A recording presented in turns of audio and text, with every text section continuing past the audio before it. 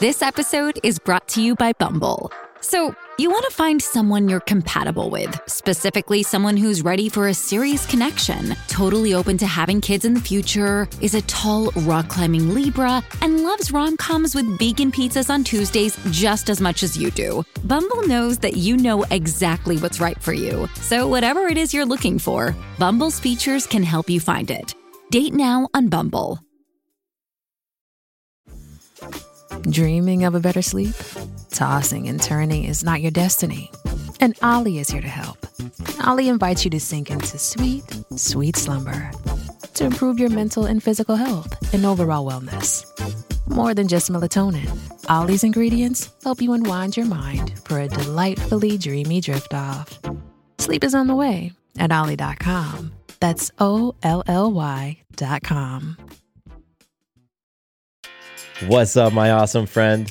Before I tell you about today's classic episode, I want to get honest and vulnerable with you for a quick minute. And first, just say thank you for your patience with me bringing you today's podcast episode a bit late. Truthfully, new parenthood has been challenging this time around, to say the least. Our second daughter, Naomi, was born 8 weeks ago today. And these 8 weeks have felt like a bit of a gauntlet, to tell you the truth. And of course, there have been ups. The ups have been amazing. There's been so many magical moments, and she's just incredible and healthy. And, you know, the family is doing well overall, and we're so, so grateful. And there have also been downs. And this experience has been more challenging than I thought it would be. And so with that, I'm feeling quite humbled. I've talked before about my track record of consistency with the podcast, and so to miss yesterday's publish date did not sit well with me, and my self-talk started to get a bit critical. I started to get pretty harsh and judgmental about missing that date. But, you know, one thing I'm working on in this season of life is giving myself a bit of slack. I have a very high standard for myself, a high performance standard. And it's actually one thing that I love about who I am. And right now I'm working on reminding myself that, like, hey, it's okay. It's okay. You know, we just had a baby 8 weeks ago, and it takes a baby time to get acclimated to life. And it's going to take me and Sarah and Maya time to get adjusted to this new normal. And things are different. And during this period, you just may not be able to operate at the same speed, and that's okay. So again, this has been a humbling experience for me. I'm sharing all of this with you because you might be able to relate, whether you are a parent or not. You might feel like things in your life are falling through the cracks, or that you're not living up to your own standard, or maybe you're feeling overwhelmed and on the verge of a complete breakdown. And you know, what has helped me when I'm in those spaces, when I have been in that space, what's helped me is talking about it. It's just sharing very honestly with people who can listen and hold a powerful space for me. And that's important. Some people are not the best to be sharing your ups and downs with because they just can't hold a powerful space and they aren't actually supportive. So you want to find those people in your life who can hold that space and who are supportive. And, you know, for me, thankfully, I have a lot of folks around me who can fill that role. And today, in fact, I've spoken to 2 people who were just tremendous and allowed me to speak and listen to me and also gave me advice. And their advice has been priceless. So I'm going to end this first part by just saying, you know, do what you need to do in order to feel better. You know, only you can help yourself. Nobody else can do it for you. Nobody else can reach out for you. You've got to do it. And honestly, there is no trophy for being the most emotionally or physically burnt out person that you know.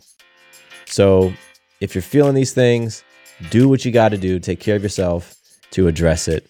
And I wholeheartedly believe that you're going to be better for it. So thank you very much for just letting me be a bit vulnerable with you today to kick this thing off.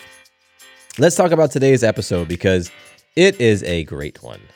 Today, I wanted to bring you a conversation that would get you out of your comfort zone and would have you taking a deep look at an area that you might be neglecting. So today's classic Having It All episode is titled, Our Biggest Sexual Insecurities and how to get over them with Kyla Sokol-Ward. And this one comes from May of 2018. My guest in this episode is my friend Kyla Sokol-Ward. And in this episode, we share, well, just like the title, we share our biggest sexual insecurities. And I mean, we get into them. This one gets very raw. It's a very, very honest episode. And it's definitely meant for mature ears only. So just be mindful of who you're listening to this with.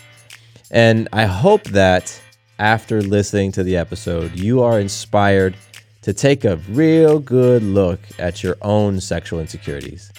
And I hope you feel inspired to change the stories that you're holding about yourself, about your partners, about your role in sex, about how sexual energy plays a part in your life. I hope that you are just inspired to examine all of that, to identify what of those feelings and thoughts and beliefs are unhealthy and to change them. This episode is on the longer side, but I promise that it delivers. One of my favorite parts is about halfway through the conversation where Kyle and I are just going back and forth, rapid fire style, sharing our biggest sexual insecurities. It's definitely something you're going to want to listen to.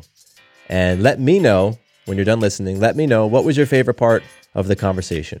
What stood out to you? What made you the most uncomfortable? Or what made you feel the most inspired? Send me an email at matthew@matthewbivens.com. Again, matthew@matthewbivens.com. Send me your biggest takeaway from today's episode. With that, let's dive into the episode, our biggest sexual insecurities and how to get over them with Kyla Sokol-Ward. Enjoy. Welcome to the Having It All podcast, the show about what it takes to live an abundant, loving life. My name is Matthew Bivens, and each week I'm helping you get out of your head so that you can truly have it all. Let's do it.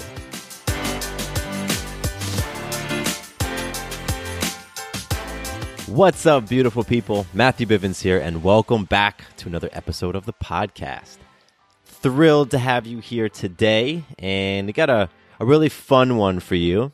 I have a returning guest to the show, and the conversation that we get into is very personal, so I think you're going to get a lot out of it.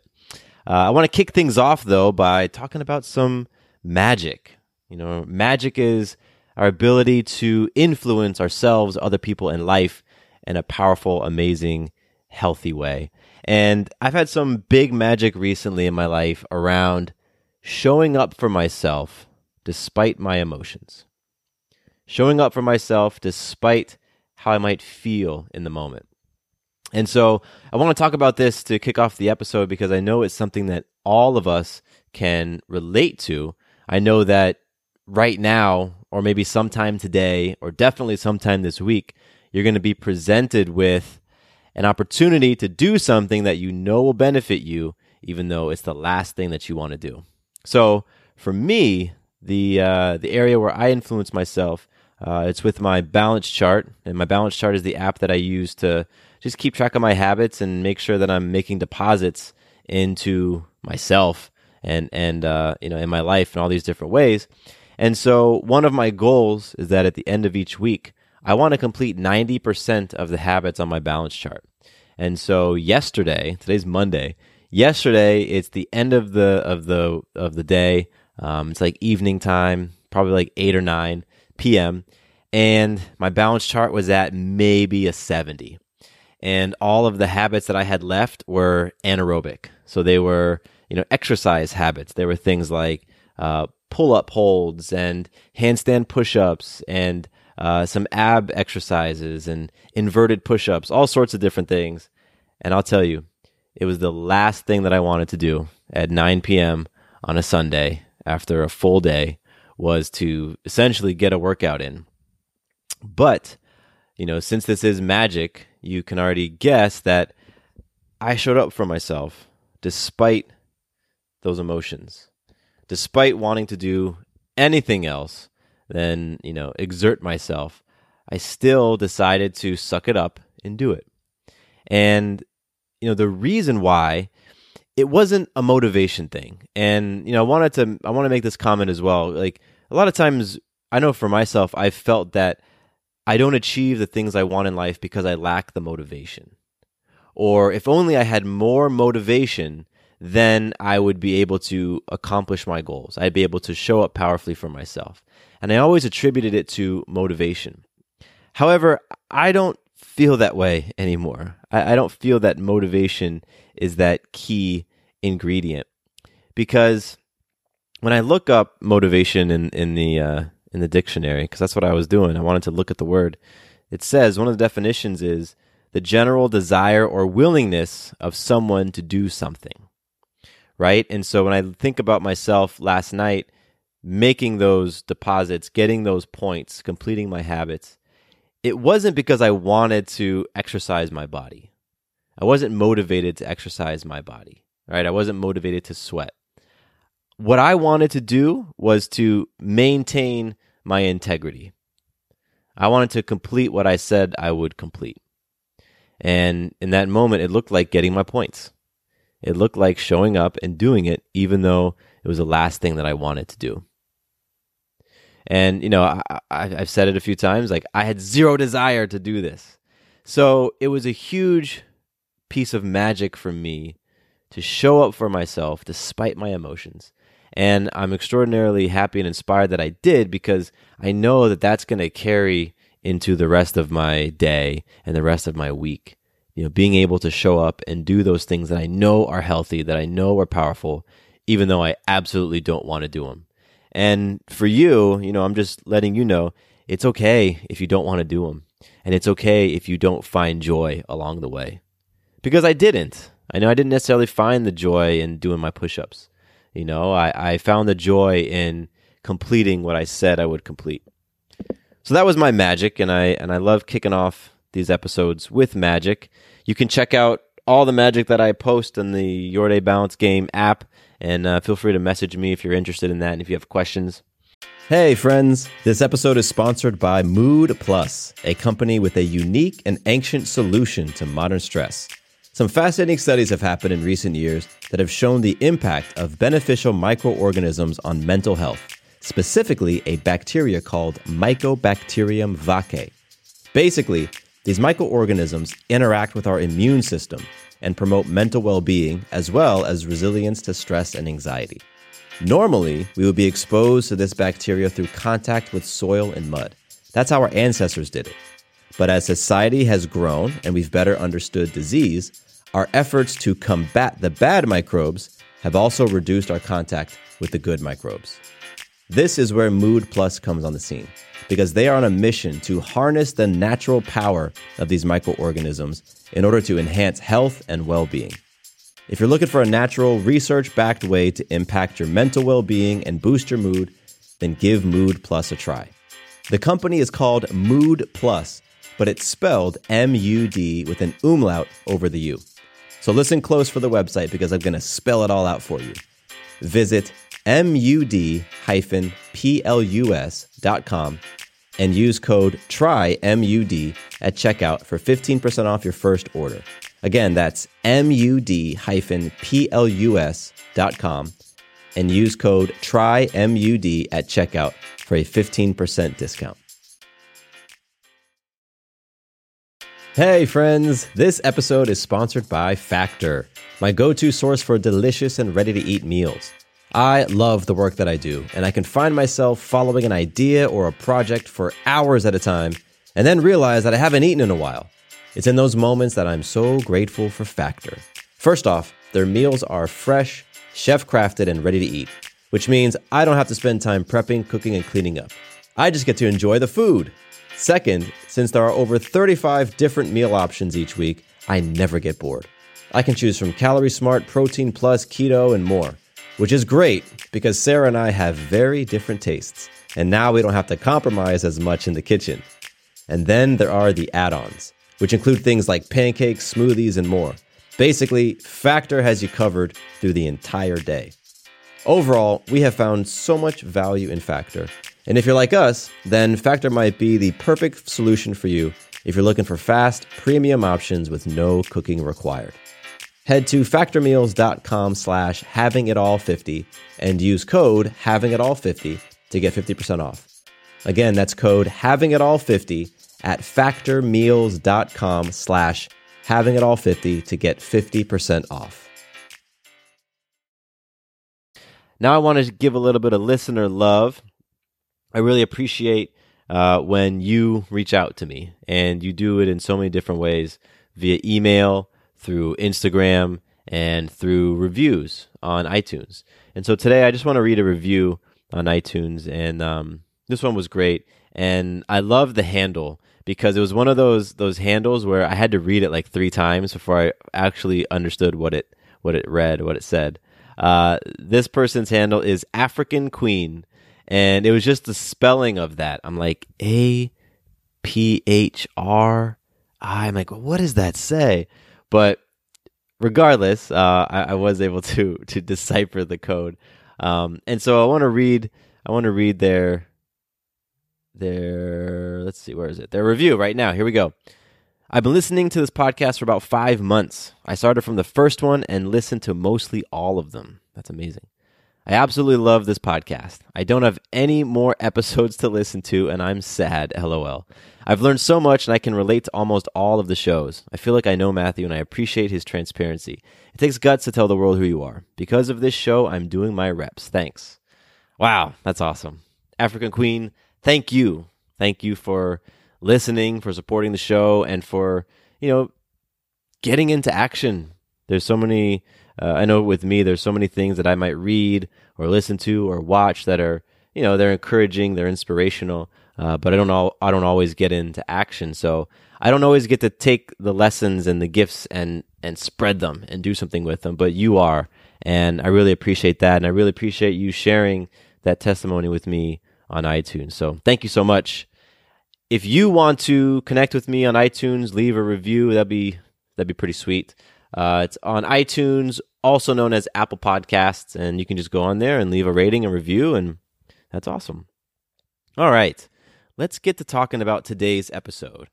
So today I have my friend Kyla Sokol-Ward back on the show. Now, Kyla came on a number of months ago, and we talked about sexual energy. And it was a really great conversation. And, the topic of sexual energy, to be quite honest with you, is something that I probably would have skipped 5 to 6 years ago. Because at the time, it was a little bit up there for me, a little bit up in the clouds. I didn't really connect with that idea of sexual energy. However, where I'm at today, it's something that completely resonates with me. So Kyla and I had a really amazing time in that conversation, and I definitely recommend you give it a listen if you haven't already. The episode is called Exploring Sexual Energy, What Our Relationship with Sex Reveals About Ourselves. So go check that out. And, I have Kyla back on the show, and, she's a pretty awesome woman. She's a women's empowerment coach, and what she does is she really keys in on that relationship to self. And that plays a big part in our conversation on this episode, because we are talking about insecurities in the bedroom. Insecurities in the bedroom. And this one gets so personal, and I love it. My absolute favorite part of this conversation that you're about to hear is when Kyla and I literally go back and forth, rapid fire style, listing off our biggest bedroom insecurities one by one.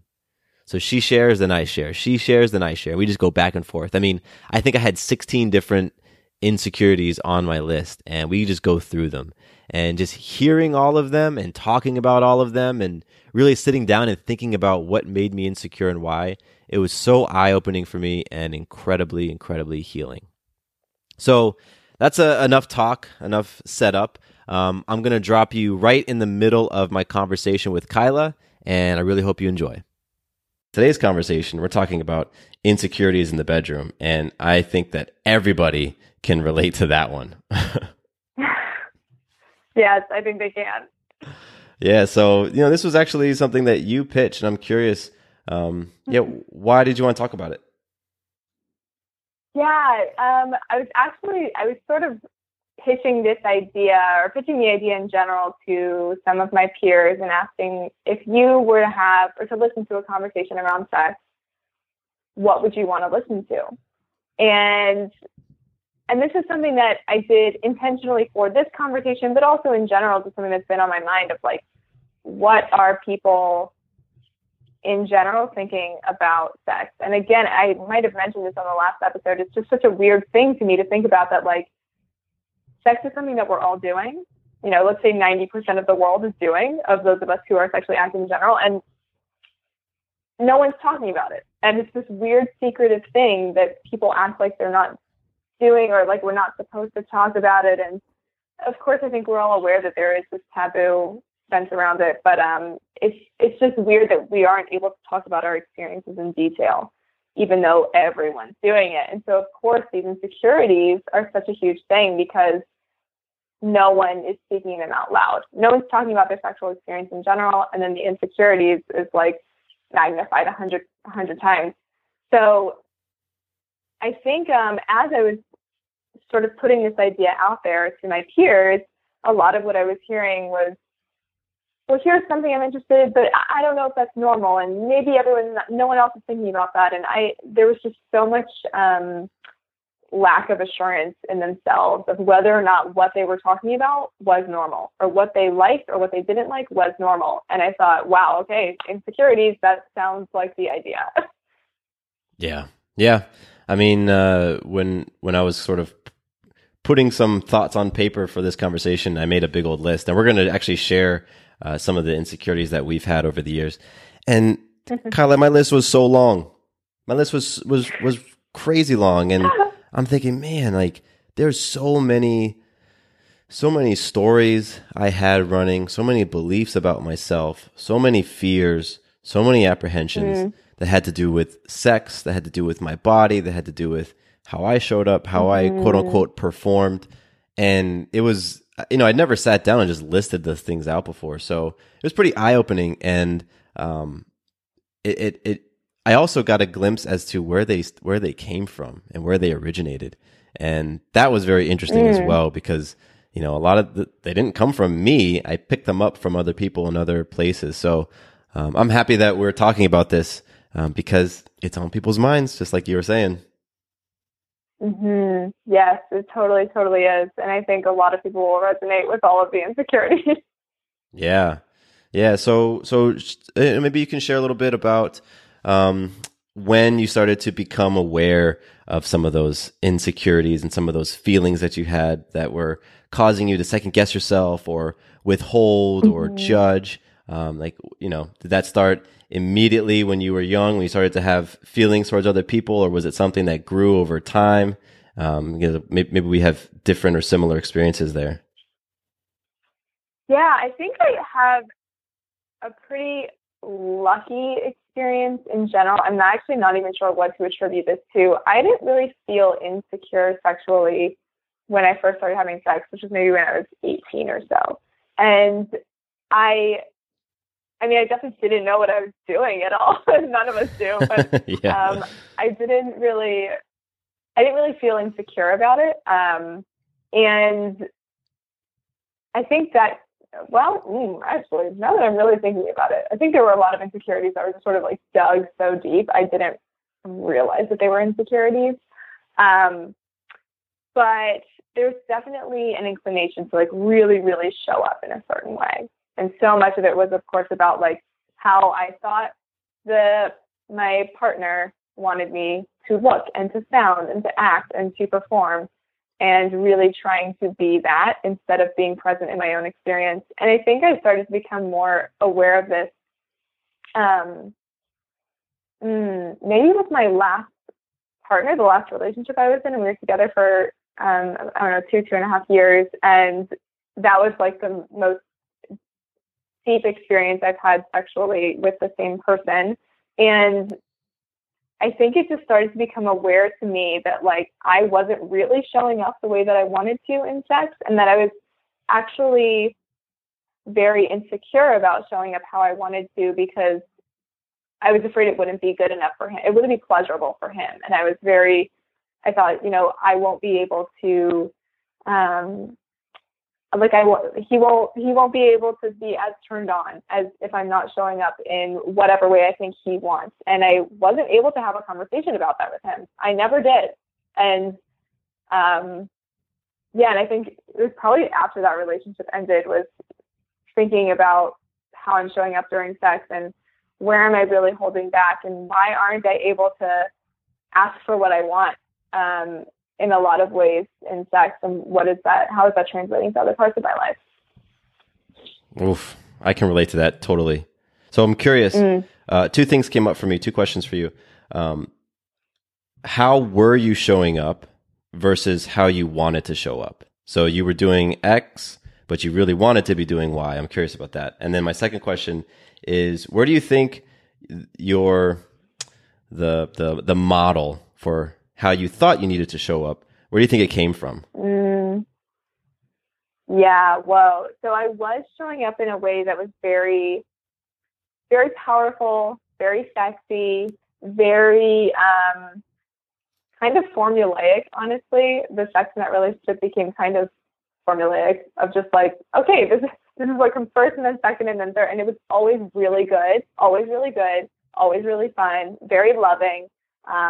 But there wasn't really room for creative expression. And so I was showing up in like, in a way that was, yeah, again, very sexy, and I wanted it to be more romantic.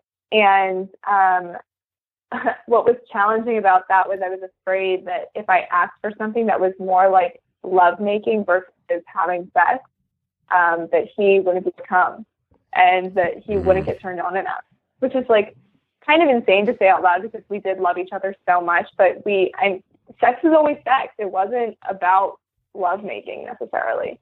Oh, I get that. Yeah, and I was and I was always just too concerned that like it wouldn't be good enough for him. And again, I was never willing to even have the conversation. So I could have been totally wrong about that. I'm sure I was. I would have been really wrong about that. But I was really insecure about that desire of mine to be made love to instead of fucked, essentially. And there's room for both. Both of those things are great. But yeah, it was really always one over the other. And as far as where that came from, I think just very much like what we see in movies, what we're told, oh, this is what men are attracted to. You know, men don't want to talk about lovemaking, men want to have sex. And it's kind of an interesting thing, like as someone who very much identifies as like a hardcore feminist and, you know, very much putting my needs first, especially when it comes to sex, those were still things that I like were really deeply ingrained in me that I couldn't quite let go of in those situations. I get it. I mean, like, there's so many things that just, I don't know, they start when we're young, you know? Like, I think back to my early, like, with some of my first insecurities were in middle school when my classmates were, you know, they were boyfriends and girlfriends. They were dating one another. And I was hearing stories about like, I don't think it was sex back then, but it was definitely oral going on. And I remember a guy on my bus, he had pictures. We're like in middle school, right? 13, 14, 15. He had pictures of him like with girls over spring break. He had just gone back from spring break down in, you know, like Florida or something. And he had these pictures. And this stuff was not even on my mind. Like you know, but here's this guy who, you know, he's the same age as me. He had physically matured way sooner than me. You know, he was much bigger than me, had starting to have hair on his face, and I guess those hormones were moving. But here I am thinking that I needed to, like, there was something wrong with me that I wasn't showing up like he was and doing the things he was. And so it was like very early on, that comparison, myself to my peers. And I think that just for me went, you know, that it started in my 12, 13, 14 and just sort of continued up through my teens and into my 20s. But going back to what you said, you know, talking about having sex versus being made love to, I know from a male's perspective, from my perspective, you know, I got so much of my sex education from porn. And the stuff I was watching, none of it was making love. And, you know, when I heard you say romance, like, you know, you wanted it to be more romantic, what thought came in my head was intimacy, you know, like that intimacy. And that was not what was modeled for me. That was not what I was watching. That's not what was being programmed for me. So like hearing you say it from the female perspective, I'm like, wow, I was the guy who was just, jackhammering the partners I had because that's what I saw. And like, that's the stuff that I modeled. And, and of course there's like, when people like open up their wallet and they flick it out and there's like 100 photos of their kids and one of those little accordion things, like that was what I would bring to the bedroom in terms of like insecurities. And it was, here we go, broop, and here they're all going to come out. And so I would just go back to those things that were modeled to me, the way that I thought you were supposed to do it, looking at porn and all that stuff. And man, yeah, so that you stirred a few things in me with your sharing. Yeah. That's interesting that you bring up like having it start even before you even were thinking about sex. And I hadn't even really like considered that. And I very much was in the same boat of like, I matured physically much slower than most of my peers, like much, much slower. I was very much a late bloomer in all aspects and sexually as well. Like even people like making out, I was like, are we doing this now? Like I had no idea. And like, I didn't get my first kiss until I was 16 years old. And like everyone I knew was having sex by then. And it just blew my mind of like, and I felt really, really insecure about that in high school of like not even having kissed someone and was really like embarrassed about that. And just, like hearing what other people are doing, and especially that age, it's like you also don't get the idea that no one knows what they're doing. It doesn't mean it's good. It doesn't mean it's fun. It doesn't mean they even want to do it, but everyone's just doing it because it's the thing. And again, it's like if we're not talking about it, we don't know. Now, did you have anybody that you could ask questions to or talk to about it? The invitation was probably open from my mother, but it would not have been a fun time. Yeah. And I think like my older sister, I could have talked to her, but I was so embarrassed about it. I just didn't want to. Were you seeing like, was your older sister going on dates and making out with boys and having boyfriends and things when you were in this period where like none of that stuff was even on your mind? She definitely was. Yeah. Like I remember boys really liked my older sister when we were in high school and stuff. And like people always knew that we were sisters. And I was really afraid of having sort of like the reputation of being like her innocent little sister. And like I was like the cutesy innocent little sister. And like I didn't want to be that, but I also didn't want to go and do the things that would make me not innocent in their eyes. It just felt really like insecure with male attention and all of it. Like I wanted it, but I was also afraid of it. And I think that a lot of young girls can relate to that. Yeah. And I guess what I'm taking away is like so much of the insecurities that I've carried around with me today. I'm 31, right? That stuff goes back to 12 years old. And riding on the bus and hearing conversations and, having a girl make a move on me and me not knowing what the hell to do, how to respond. And, like it goes back so far. And, on the one hand, I'm appreciative of being able to think back and remember those things. Because now it's like, okay, I see where they originated from. So, that's kind of like, I can go through and see the origin point. So now I can do something about it. And then on the other hand, I'm like, God, that's so fucked up that 12-year-old me was like dealing with that shit. Like, I don't know. I didn't know anything about anything in that area yet. It just sort of thrown into it. So for me, I'm a father, right? And I think, okay, is there anything like who do I need to be to create a space of safety for conversations to happen? And, and same with my wife, like, who do we need to be as parents, as a couple, as partners, in order to create an environment where our daughter can ask questions, or, we don't make those same topics taboo that were made taboo in my house. I had the 2-minute, birds and bees conversation with my dad. That was extremely awkward. I didn't get the sense that he wanted to be there. I felt awkward about it, and I was just like, oh, I know everything. I'm cool. I don't need this talk, Dad. And that was it.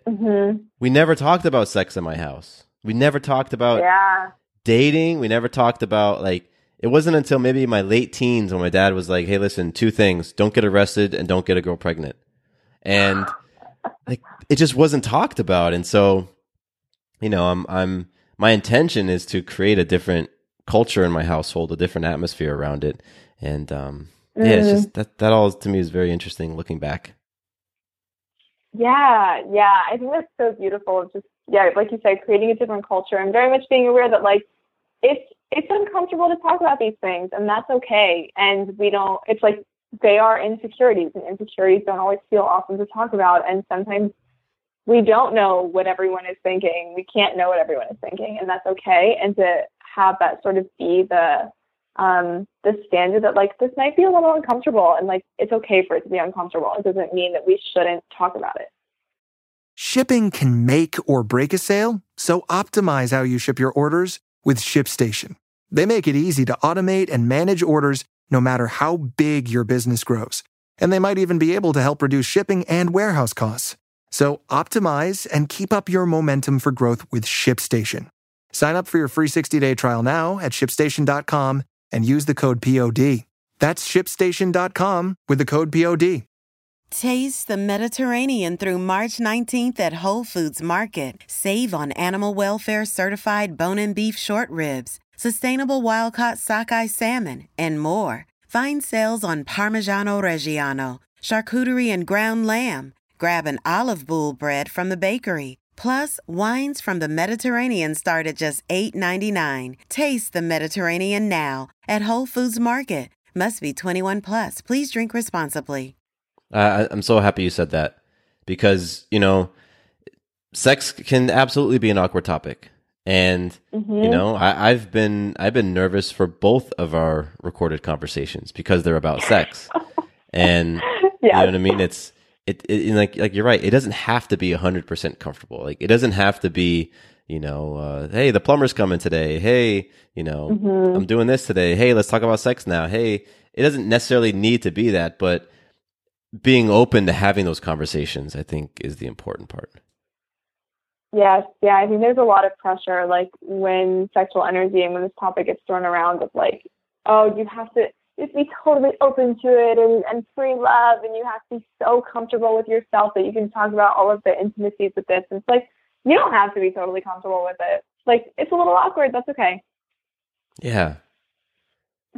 Yeah. And that's like a great, like, I think it's important we say that again. Like, it's okay for it to be totally awkward. Because I know for me, when something was awkward and uncomfortable, I would not do it. I would just go the opposite direction because I don't want it. You know, I don't want to face that. It feels awkward. It feels uncomfortable. And in my mind, that wasn't okay. So it's like, I want to do everything possible to avoid discomfort. I want to do everything possible to avoid anxiety, to avoid fear. And therefore, let me go in the other direction. And so that meant in relationships, when I started to become sexually active at 17, and when I started to, you know, really develop relationships in my 20s, it meant that we never talked about this stuff. Never talked about our feelings, what we wanted to experience, insecurities. And I would do exactly what I had taught myself to do, and that was go the other way. And that always inevitably ended up coming back in some sort of form that was unhealthy and destructive to the relationship. Yes. Yeah. And I think what you're saying, Matt, is, like, striking something with me, because I was recently at, I know we talked about orgasmic meditation on our last conversation. I was at an orgasmic meditation, like, immersion weekend, about a month ago in Los Angeles. And there were maybe 150 people there. And what was I had a lot of takeaways from that weekend. My biggest one was the men in that room. It was like maybe 50-50 male, female. The men in that room sharing their insecurities about sex and about intimacy and relationships and love. And hearing that from men is something that is really not talked about enough. And I think it's, there's very much a space, not enough of a space, but still a space for women to talk about their insecurities, or maybe it's even expected that women feel insecure in the bedroom. But I think men, it's like there's the whole macho thing happening, and that like, yeah, men know what they're doing, and men can always get off during sex, and of course it's easier for them. And I was so floored hearing all of these men make these vulnerable shares about like how terrified they are during sex and all of these insecurities that they have. And it was so touching to have all these men be that vulnerable, and then also very eye-opening of like, holy shit, we are all afraid of this. Like, we all have this going on. This is not exclusive to one gender. Wow. That sounds like a pretty powerful experience, being in the room of a lot of folks who are sharing like that. That's pretty cool. Yes. Yeah, it was really powerful. So this is a great segue. Let's move into the next part of the conversation, the one that is what got me feeling a little nervous, because you and I, we thought of and wrote down our insecurities, the things that we had been feeling insecure about ourselves, fears, things like that when it comes to sex and being intimate in the bedroom. So I think it would be great if we talked about them, and we can kind of go back and forth. I can share an insecurity, you can share an insecurity, and we can go through them and then circle back on a few and dive into them a little deeper. What do you think? Let's do it. I'm scared. I'm excited. Cool. So I was sharing with you before we officially started that when I was doing this, I had a huge list. I had a big list of insecurities, and that was very eye-opening. I really didn't realize that. So I'll start. One of the top insecurities for me is finishing too quickly, being so caught up in needing to last long, needing to last longer than my partner. And if I come before her, then I have failed.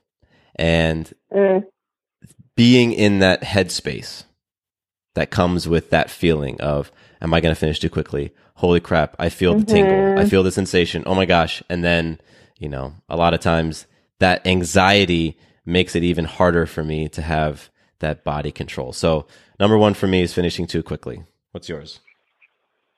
Yeah, on that note, one of the ones that I thought of was that I take too long to come, and always being afraid of like, is he bored? And is he like, yeah, is he bored? Does his hand hurt? Does his mouth hurt? Does his body hurt? Whatever's happening of like, is this, of like all of it being so focused on him and what he's experiencing, and not just like being in the state of pleasure. That is the purpose of having sex. I can hear that. I get it. All right, cool. So my next one is not being able to make my partner orgasm multiple times. Being insecure if I, and this is all in quotes because I recognize how incorrect this statement is. If I am unable to make her come 2, 3, 4, 5 times, then I am not a powerful lover. I'm not a real man. If I don't make her have one of those experiences where, she's in like a sex coma afterwards, and that, yeah. And the part for me that I recognize as very damaging, unhealthy, is the idea that it's my responsibility to make her have a her multiple orgasms or a pleasurable experience. So the insecurity around that. Yes. Yeah. Thank you for saying that. One of mine, let me see here, that I'm afraid that I'm too loud, or that like the noises that I make are too weird, or that like if I become too uninhibited, then it will get too weird. I'll make some noises that will turn him off in some way.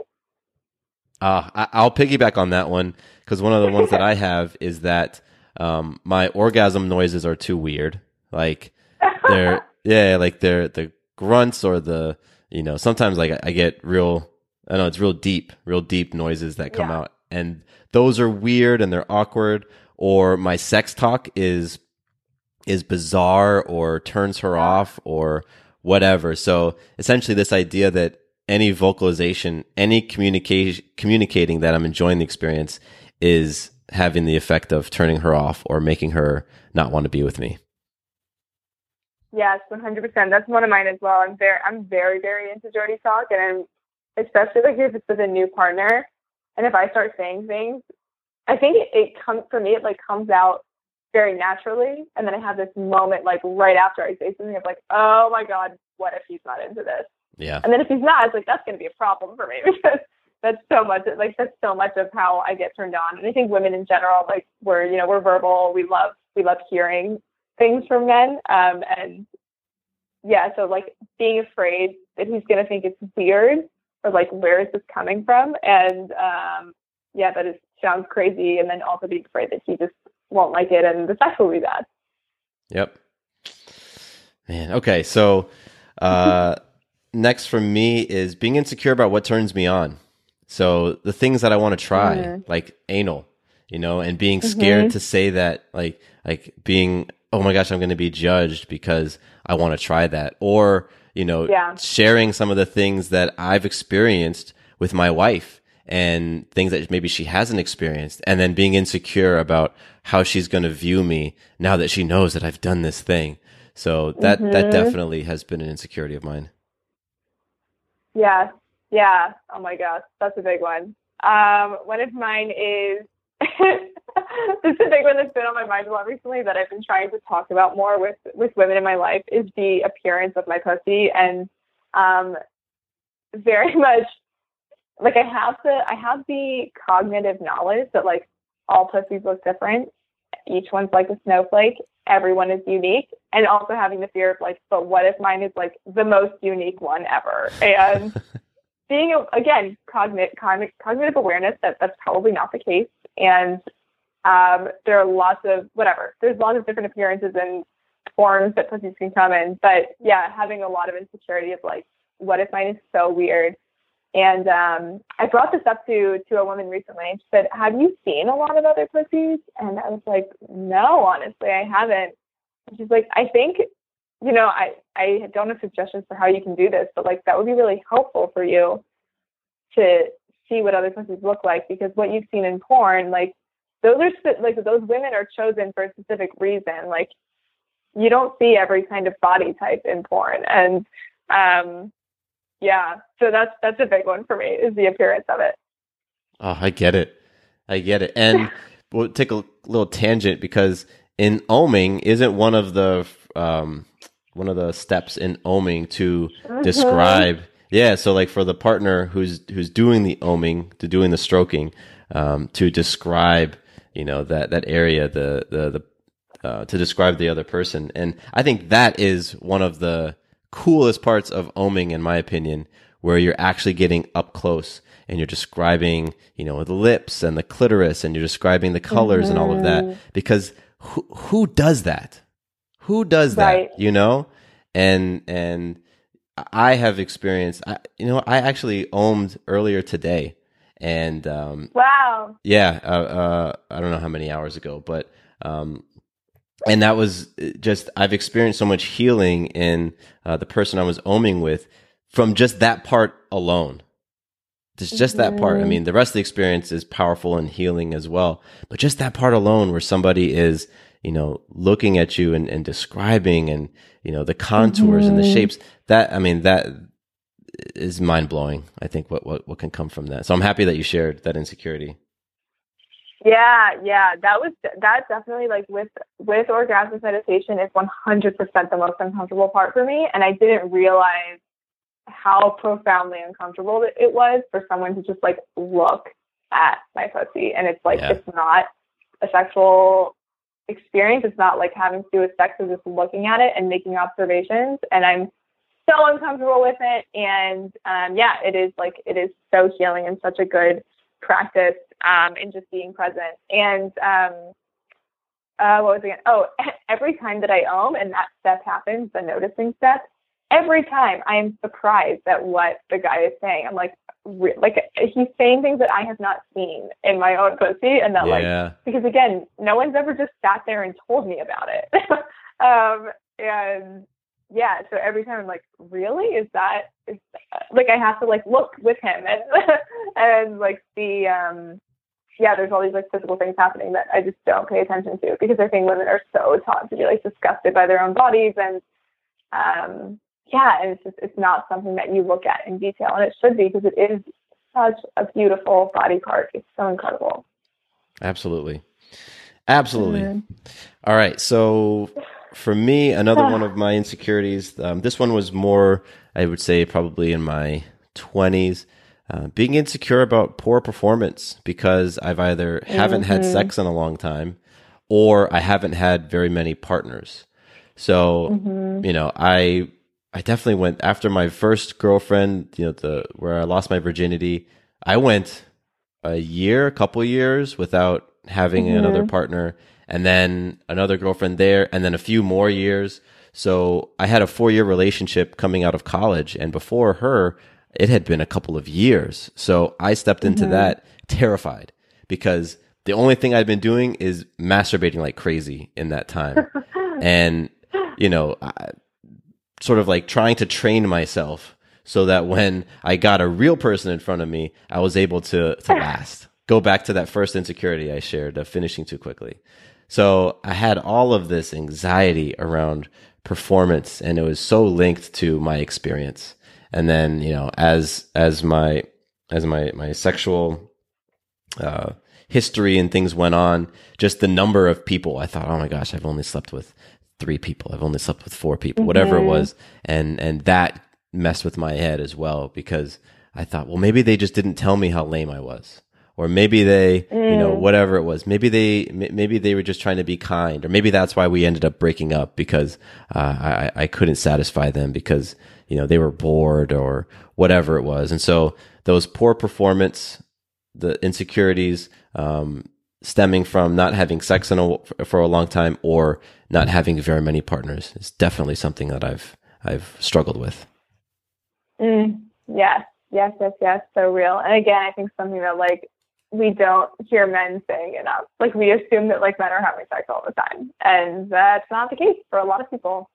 It was like my friend group. I don't mean to call out my buddies, but like my buddies and I in college, like we were not having sex all the time. You know, we would have a girlfriend and you know, we would have one girlfriend who we would be with for a couple of years or whatever, but we were not the crew that I thought the other guys in my school were like, you know, sleeping with different people every weekend and having flings and one night stands and all of that. That certainly wasn't me, and that wasn't the handful of guys that I was really tight with in college at all. Yeah. So glad that got said. Yeah, kind of piggybacking off of that, I think like the number of people that I've slept with, I feel insecure about, and it's not even that I have an idea that it's too high, but that number is too. I slept with maybe, I want to say 7. I won't like go through them all right now. 7, 8 people maybe, but I had a sexual experience recently, like within the last few months, and it was basically over as soon as it started. Just like she just came very quickly, and yeah, again, you know, no judgment. It happens. It's fine. But in my head, I remember like that was the only time I slept with him, and I thought to myself like, oh, that didn't count. That like that's not going to add to my number. And I even hate that phrase of like, what is your number? Because it's so absurd and so arbitrary, and it's just really not something that we keep track of. It means nothing. But I did have that thought cross my mind, and I was like, what the hell is that? Like, why do I care whether or not this person counts towards something that shouldn't and doesn't mean anything?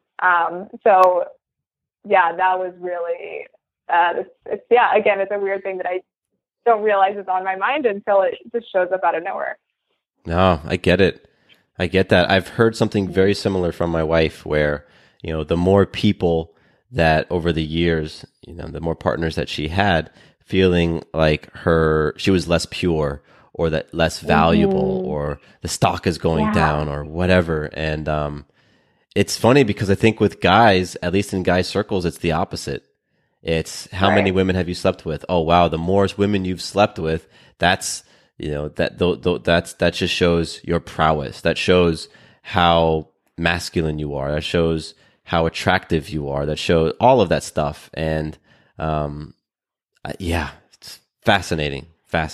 So for me, one of mine was, and this I totally got from porn, insecure because I had I was never able to make a woman squirt.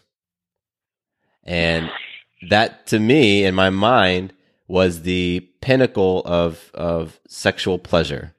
When the person I'm with can't control their orgasm to the point where it's just like a geyser, because that's what you see in the videos, and that's what I was watching. Oh my gosh! Yeah. Wow, I've never. That's new to me. I love that you said that. Oh my gosh, I'm so curious about. I've never like asked men about that. I'm really curious if like other men kind of have also picked that up from porn, of that being just sort of like the holy grail.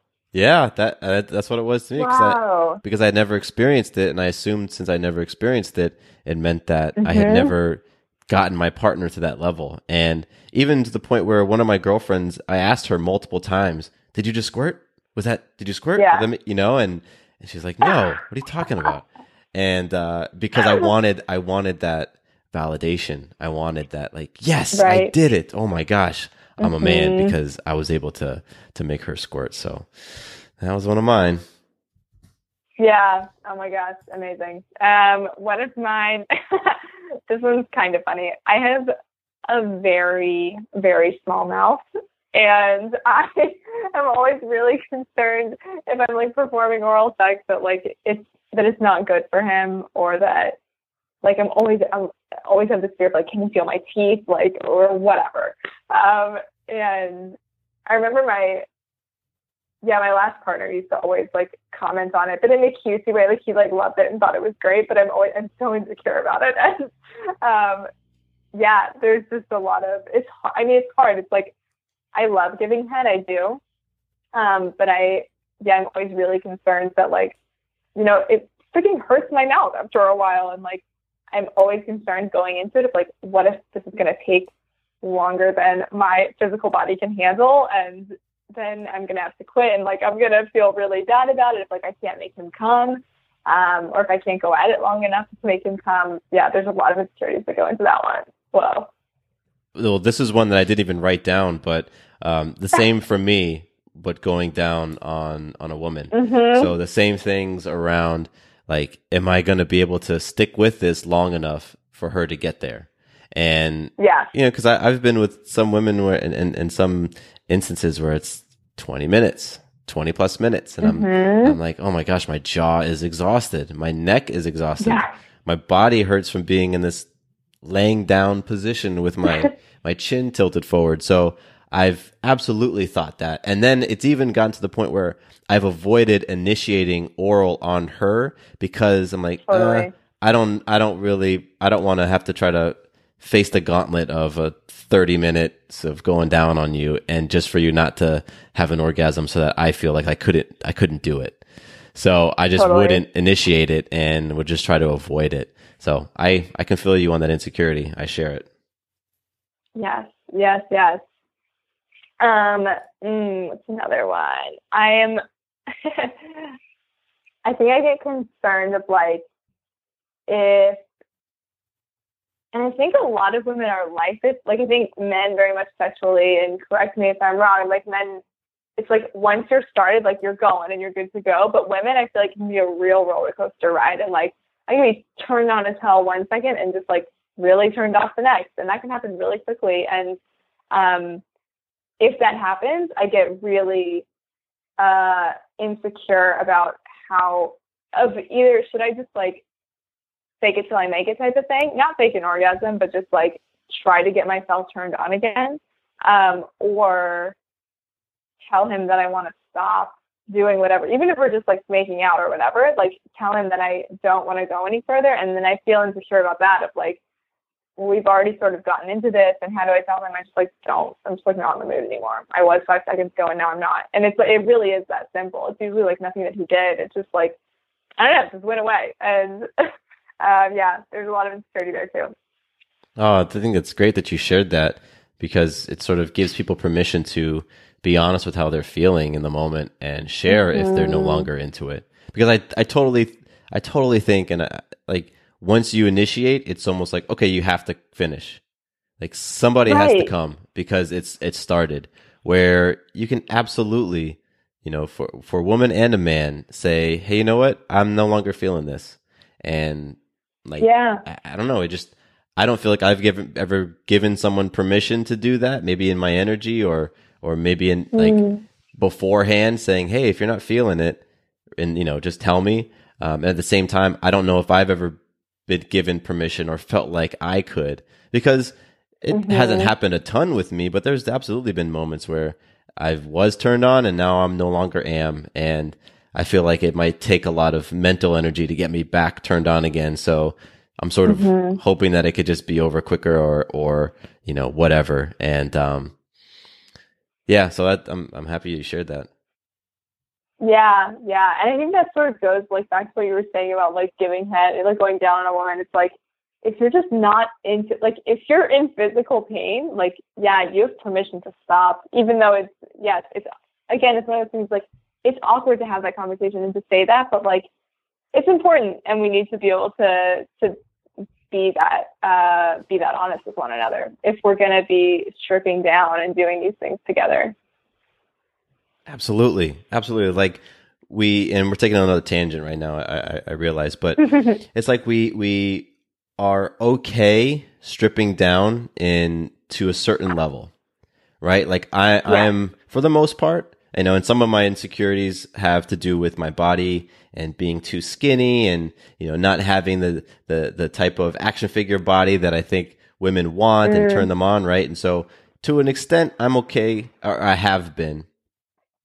A lot of the insecurities I'm sharing are things that I have felt in the past. Some of them I still relate with today, but a lot of these are ones that, they came up in the past. So, in the past, it's like, okay, I'm cool stripping down to a certain level, but going to a deeper level of honesty and then honest communication is like, no, I don't want to go there. And so just like you said, we might be, servicing our partner and then feel like we want to stop, but then, no, I don't feel like I have permission to stop because I started this and therefore I have to finish this, or I'm no longer turned on, but I don't think I can say anything because we've already initiated it and they're going to be upset. It's like we're okay getting to a certain level of vulnerability, but going deeper, no, I'm just going to suck it up and ride this out. And, maybe we'll talk about it later, but probably not.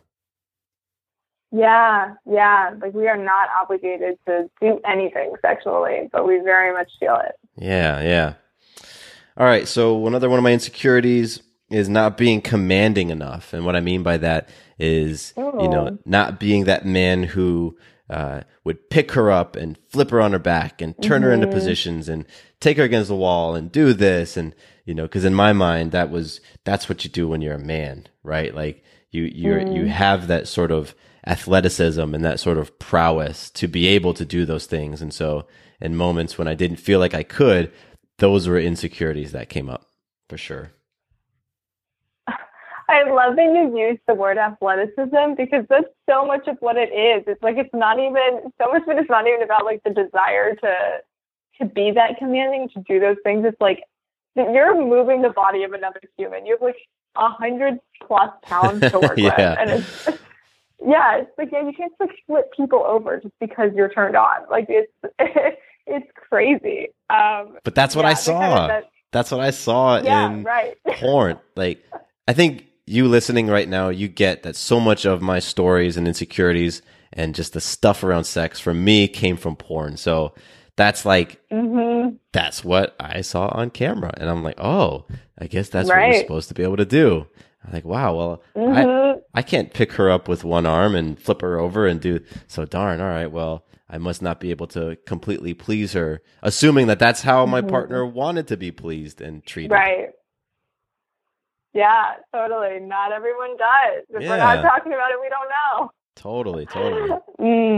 Yes. Yeah, that reminds me of one of mine, which is that like I'm not flexible enough. I'm not flexible in the right ways, and I actually like am pretty flexible. I do a lot of yoga, but there's definitely been times when like I've been in certain positions and my partner like really wants my legs in some way that just doesn't freaking feel good, and I'm just so distracted by the fact that like I'm in pain or that like I'm doing a hamstring stretch and I'm not enjoying what's happening sexually. And having just and in those instances I have stopped and been like, can we can we change this up? But it's like, again, it's one of those things, like, it's awkward to be like, this doesn't feel good. And like, I know you're loving this and you're like fulfilling some kind of fantasy of whatever kind of position you want to see me in, but like, this actually really hurts and I don't want to do this. Yeah, but like being afraid of like disappointing them, of like, oh, but I know they want my legs to be like behind my fucking ears, even though no one can do that comfortably. But yeah. Oh, you totally just inspired a new one for me. It wasn't originally on my list, but insecure in saying what doesn't feel good. So if, you know, someone's going down on me and they're like pulling on my balls and I don't like that, sometimes, you know, in the past, I just would just like breathe through it. I'd be like, okay, I can do this and she'll stop soon.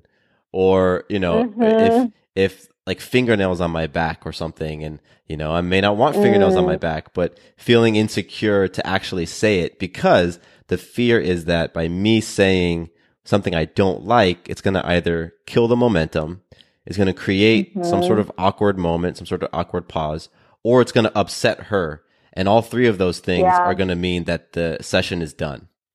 And so instead of ending the session, I will just, you know, suck it up and, you know, tap into some other place to be able to get through what is not feeling so great.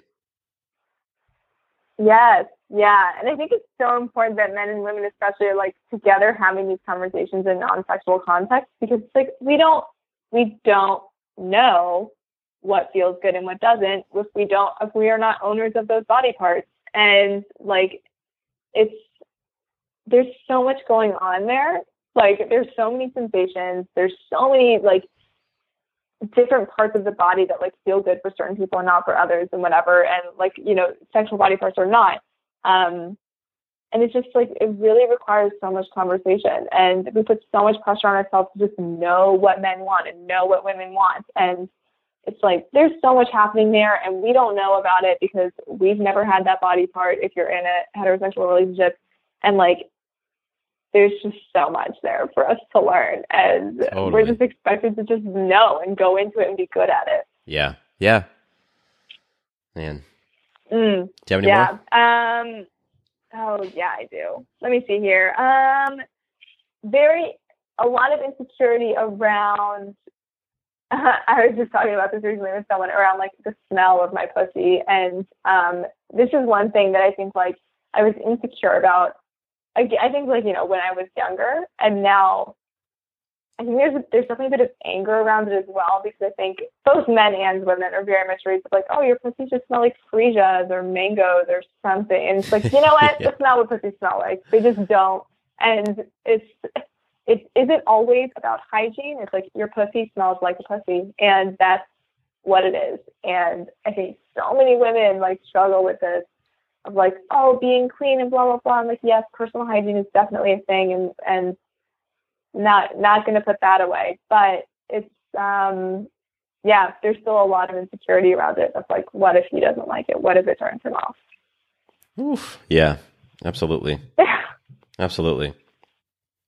All right. So here's two that collapse into one. Not being able to keep up with her. So I think it has to do with the, you know, the experience thing and the quote unquote performance. And the reason I put performance in quotes is that, like, when you think about a performance, you know, like your favorite musical artist performing, you know, they're on stage and the spotlight's on them and it's like the pressure is on them.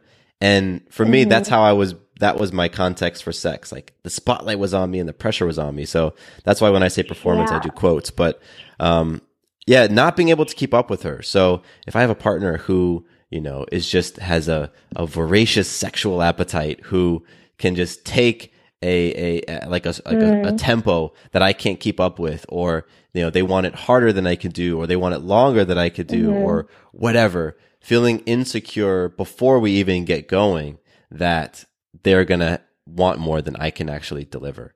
And that creating anxiety within me.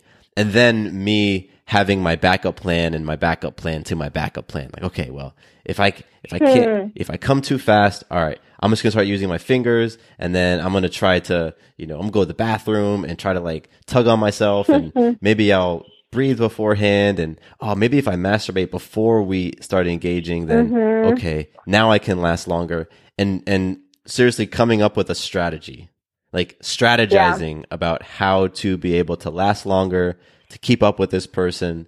And the whole time I'm in my head. Because every tactic that I come up with is coming from a place of fear, and so that's been a big one and a recurring one for me. Yeah. Oh my gosh, that one's so real. I think another one of mine, this kind of goes into like, there's a lot of appearance stuff on this list of like the appearance of my body and like, oh, does my stomach look weird in a certain position? Like, and it's like there's so much to be aware of in sex, of like the feeling and what your body looks like. And like, yeah, bodies look weird in certain positions. They just do. And like, we're not used to being in a lot of those positions just in our day-to-day life. So yeah, always like there can be concerns coming up of like if my stomach looks weird in some position, or if like my butt looks too flat in another position. Like, I don't have a big butt. I have a small butt. I always have. And I'm always concerned of like, what if when he sees my ass, like without clothes on, because maybe like my butt looks different in jeans than it does like when there's nothing there. And like, what if he doesn't like it and all of this stuff. And those are things I think that I can definitely, at least I struggled with body image really deeply for many years. And now those are things that I can sort of look at and laugh at and not care about. But yeah, it's, again, the fear, it comes up, it visits. Totally. And those physical ones, I've experienced physical ones as well, like little things like, oh, my elbows are too bony, or, just stuff. And you're like, man, but for me, those things absolutely translate outside of the bedroom. So those same sort of physical insecurities that, when I'm stripped down and I'm totally naked and you can see everything, well, I had felt them outside of the bedroom as well, just maybe not to such an exposed extent. All right, so let's see. Another one for me, super insecure to masturbate in front of my partner. That was, that was very like, I remember the first time that conversation got brought up, or the first time I did it, or whatever, talked about it, like feeling very awkward and just like, no, I don't want them to see this thing that I'm so comfortable doing in my secrecy. I don't want you to see that. I don't want you to see my face. I don't want you to see, like the stroke that I use on myself to help myself get off. Like, I don't want you to see that. And feeling very, very insecure about that idea for many years. And I don't think I actually ever did that until being married. And so that's how deep that insecurity ran. Well, that's so interesting. I wonder if that's, I mean, that's something I actually haven't talked about, like with other people. Like, it's something I've like done with a partner, but it's not something I've like talked about with other people. I wonder if that's something that women are maybe more comfortable with. If that's the case, I'm not sure, because I've felt comfortable with that. But I wonder if women in general are more comfortable with it because it's something that's like, oh, this is sexy and men like this. And whereas like women don't say that about men in general, I think. And yeah, that's really, really interesting. I've never heard that. I wonder if that's like a common thing with men. I mean, I would imagine it is. And yeah, I wonder if a lot of that stems from just like, that's not something you see in porn, Yeah. But women touching themselves for sure all the time. Yeah, it's interesting. I guess I'm thinking now, what comes to mind when I associate women masturbating and men masturbating? Like when when I think of women masturbating, it's sexy, it's feminine, it's, it's a beautiful thing that you want to watch. Yeah. When I think of men masturbating, like the stories that go through my mind, the context is that it's either it's dirty. It's right. You're jerking off. Like literally the phrasing for it is not, it's not pleasant. And you're doing it, like, for me, so many years of just doing it in secrecy. And then it's joked about, like in guy groups, it's like, it's just joked about, like, oh, I'm going to go, jerk off or whatever the phrases are that we use. So I imagine for me, some of that context around it is what, helped to bring out those insecurities when the conversation of masturbating in front of my partner was brought up. Like, wait a minute, no, it's dirty, it's weird, it's something to laugh at. It's not something that you would want to watch, and creating all of that that fear within me. Yes, yeah, so real. Cool. Let's do two more each. All right. Let me see here. I have an insecurity about, I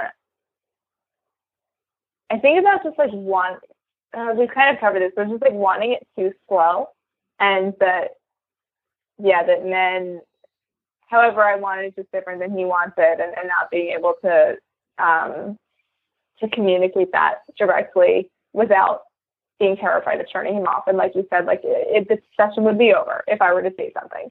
Yeah. Yeah, I get that. I totally do. Yeah.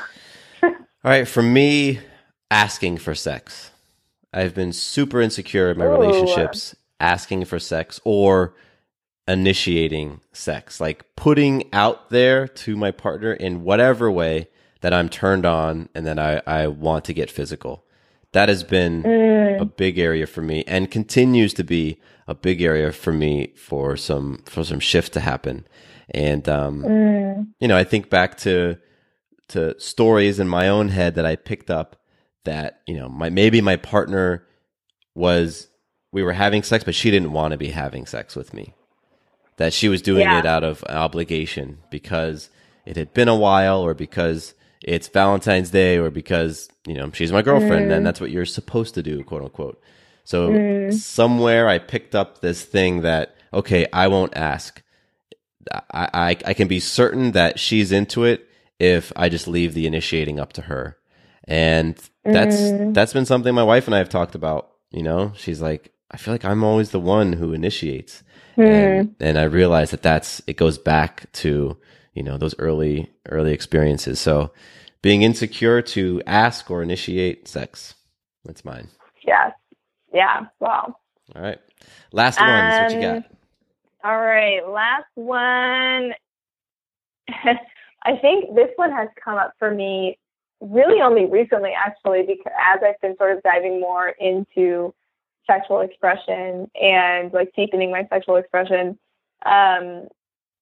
I think one insecurity is that I can't come without clitoral stimulation. And I know it's a really common thing, but I see that there's definitely a part of me that feels like as I've been deepening my sexual practice that I should be able to like have orgasms by like being looked at, or whatever, some kind of insane thing. And because I have heard of that, like I've heard those stories of women like having an orgasm from like a breeze coming on them or something, just like feeling wind, and like suddenly they're like in this orgasmic state, and I'm like, well, that's never happened to me. Like, is that bad? Am I not spiritual enough? It's like that spiritual like that higher spiritual morality coming in of being like, if you were really spiritual, you would be able to have orgasms by just like being looked at by a really sexy man, and like you should be able to just access that state no matter what. So I think there's like that's where some of that insecurity is coming in. And of feeling like I should be able to have an orgasm in any kind of sexual experience, no matter what. Which is pretty silly. Wow. Yeah, those shoulds, it's like all the shoulds that we put on ourselves. I should do this. I should be able to do that. And then particularly, like you said, for you, because you've been doing this work and this, the spiritual work, this self work, this, loving on yourself in all those ways, that's like, well, I should be able to do this because I've done all this spiritual stuff. So why am I not able to get off when, somebody whispers the right words in my ear or whatever? And totally. Yeah. I get it. All right, last one for me. For many years, especially when I was younger, I struggled with the size of my penis. Super insecure about that because, man, gosh, little Matthew, don't watch porn.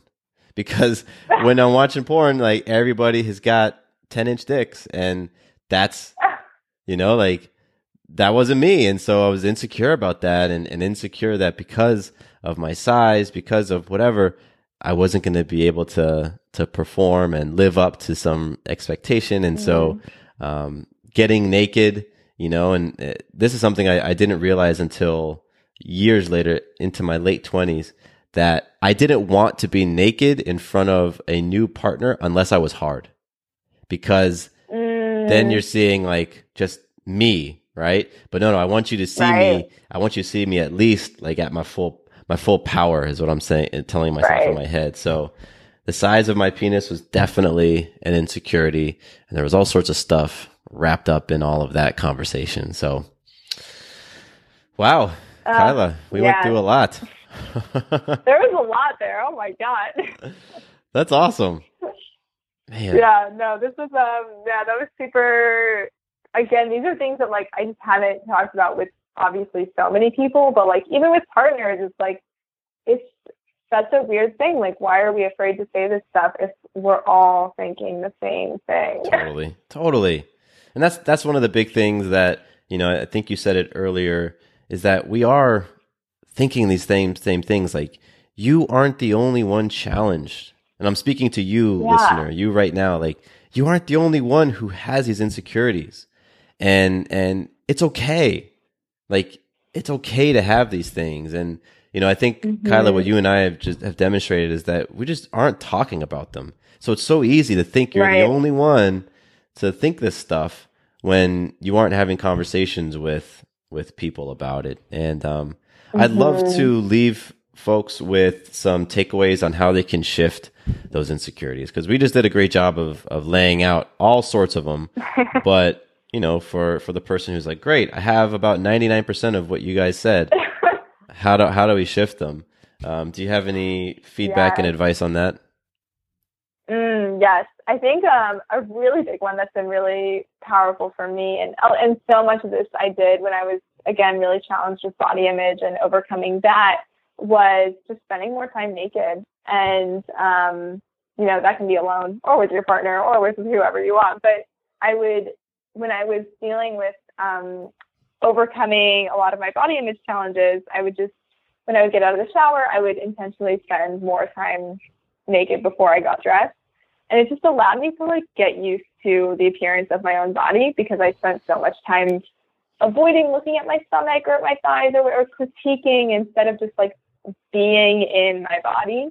And I think that in terms of sexually, this becomes really helpful in terms of like, this is what my pussy looks like. This is what my butt looks like. This is what my breasts look like. And not having it be about the judgment of it or the fear of what it looks like, and just being really comfortable with like, this is my body, and there don't have to be all these stories around it, I think is really powerful. Absolutely.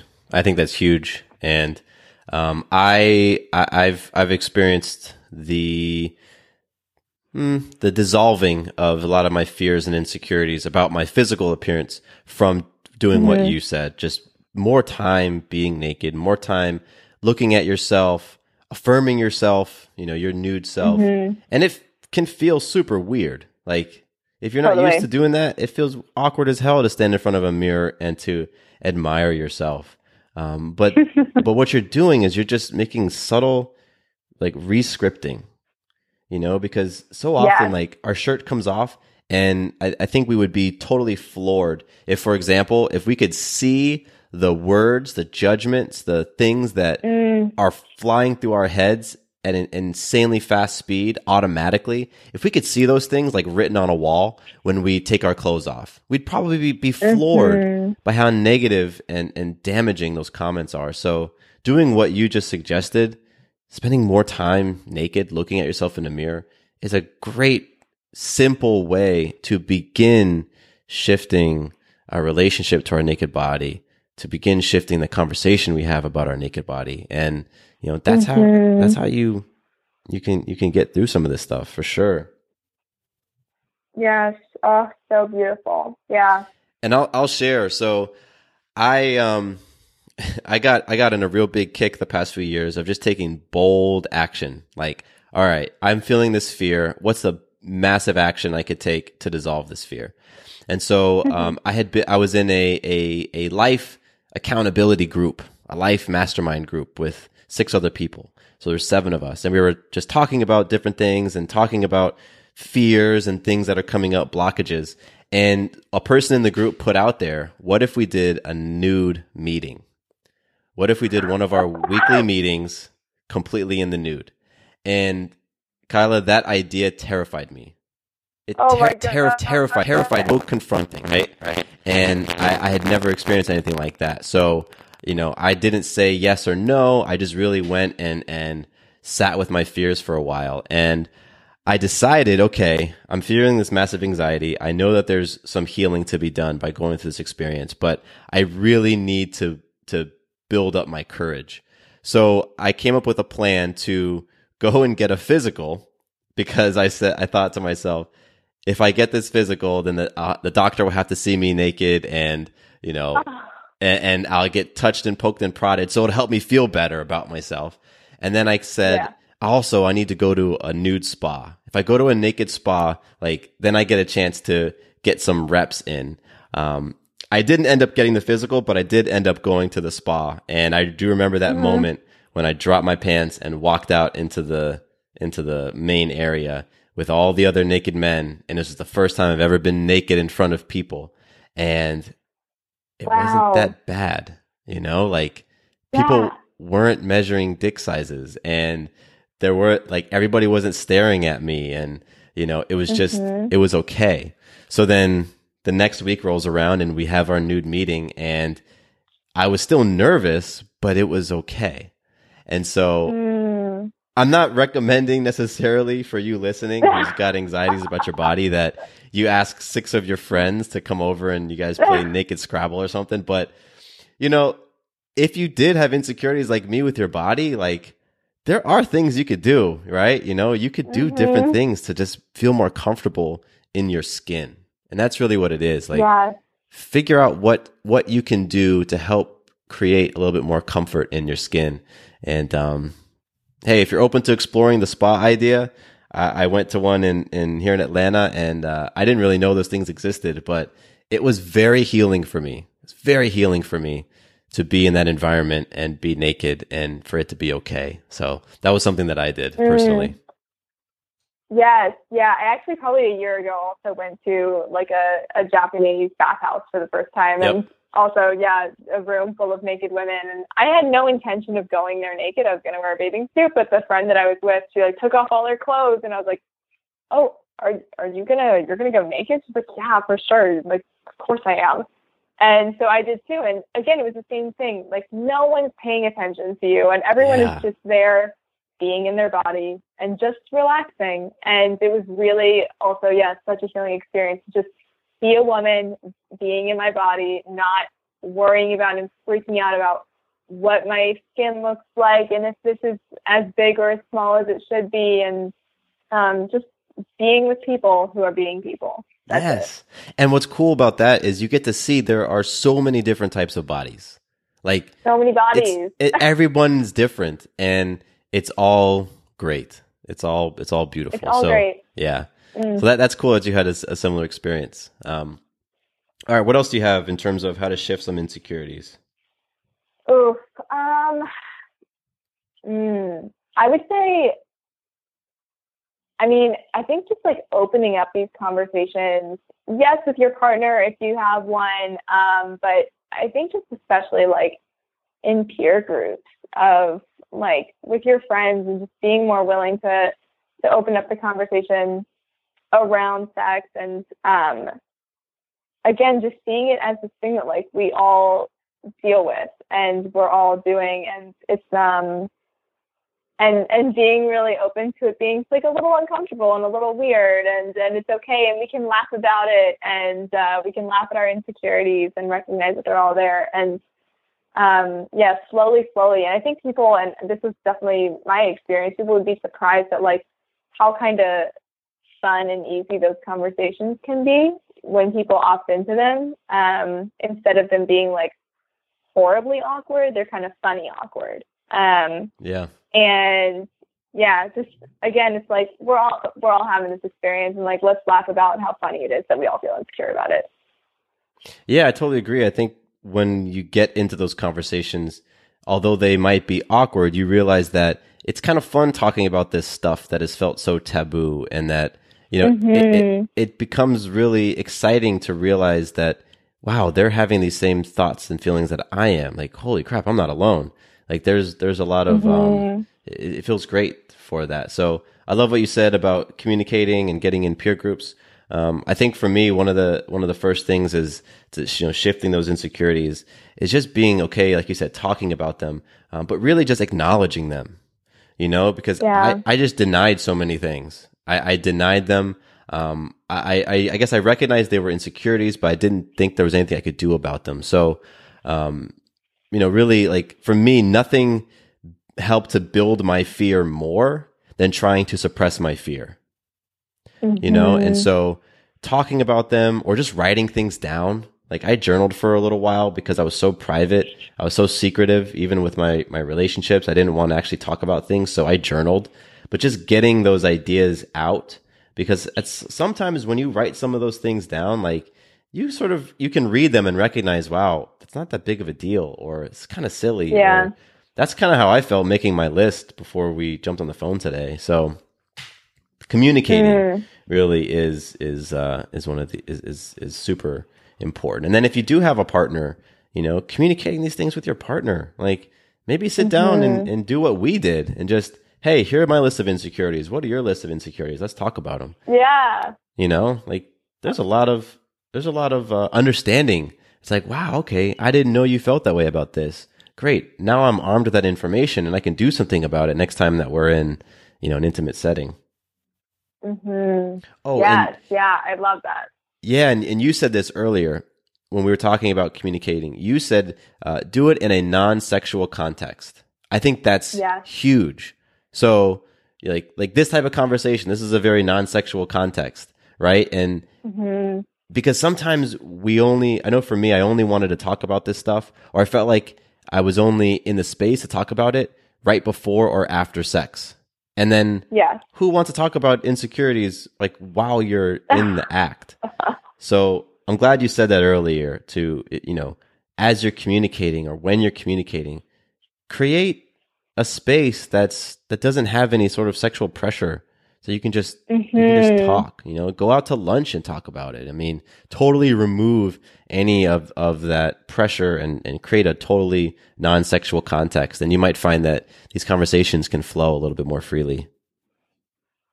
Yeah. Yeah. I love that. So important. Like you said, removing the pressure and just talking about it. It's a part of life. Yeah. All right. Any other insights that you can give to help people shift insecurities?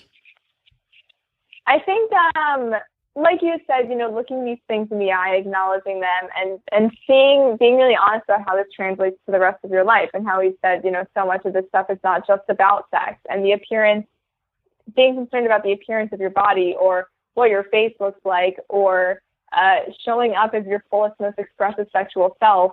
If you're afraid of doing those things, that has a lot more to do with how you're showing up in places outside of the bedroom. And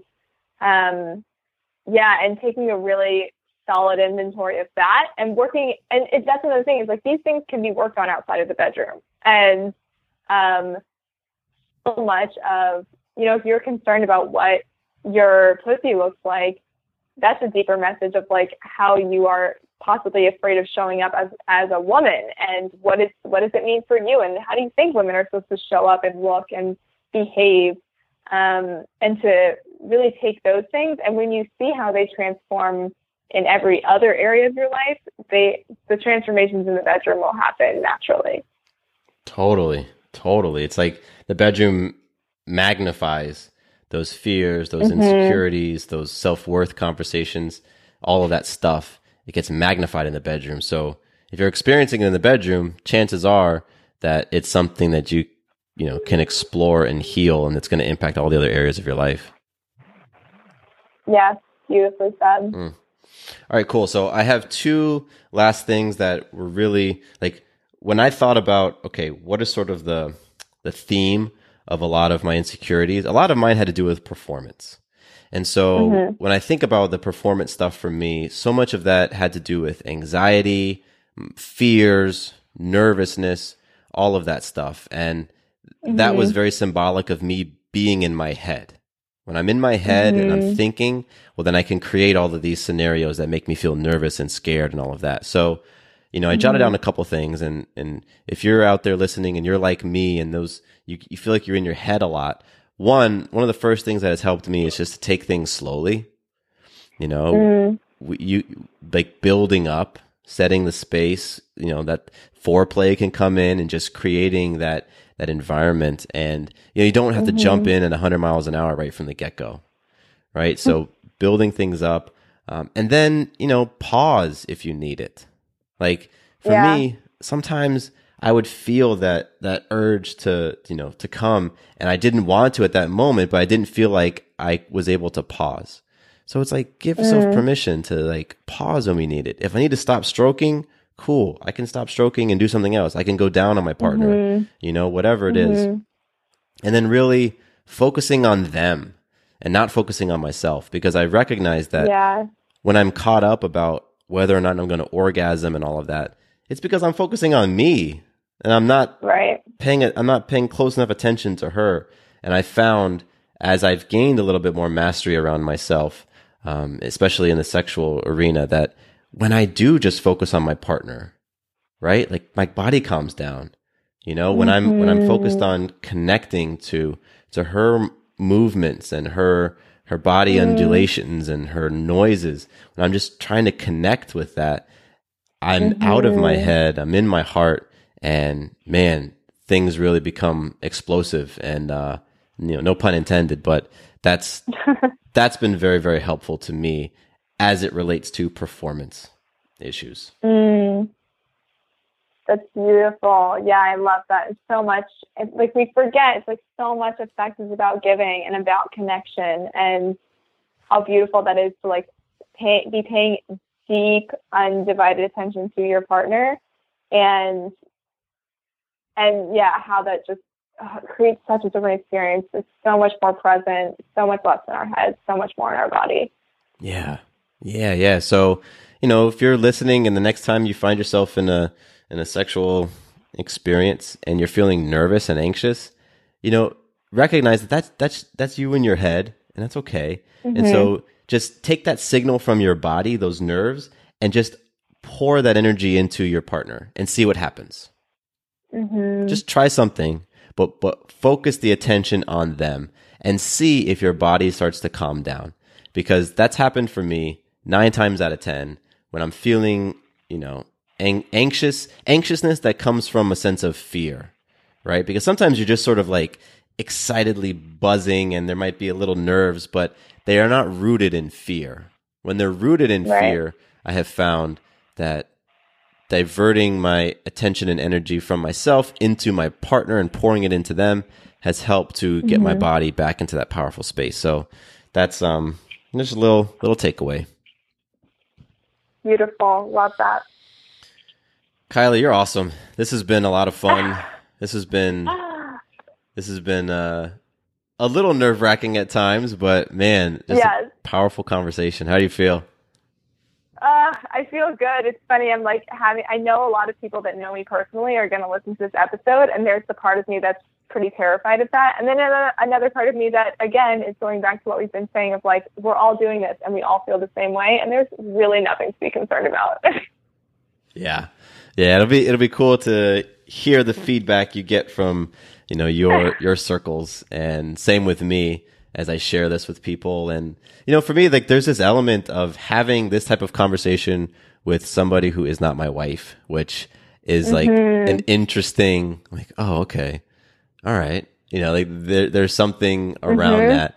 And I think that's just, for me, it's along this idea of just normalizing these types of conversations that, totally. They don't have to be had in secret. They don't necessarily have to be even had with the person who I, go to sleep with every night, that we can talk about these things because there's learning to be done by me hearing your experience and by me hearing your insecurities and vice versa. So I'm very grateful to you for opening up. Yeah, same here. You brought it. You brought it. And you made me have to step up my insecurity sharing game because you really brought it today. And that's huge. So that's so awesome. So thank you. Thank you so much. Yeah, like you said, I think, having the conversation with someone who isn't your partner, it's brave, and it's also just, again, like you said, putting it in the context of like, oh, you have sex, I have sex too, and like we can talk about this, and it doesn't have to be about one another, it's just our experiences. And it's such a powerful thing. I hope we've opened up for a lot of the listeners here of just the permission to talk about these things and to be open with them and to let it be kind of weird and to laugh about it. Yeah, absolutely. Just creating an environment of being more comfortable talking about things that are uncomfortable. Yes, 100%.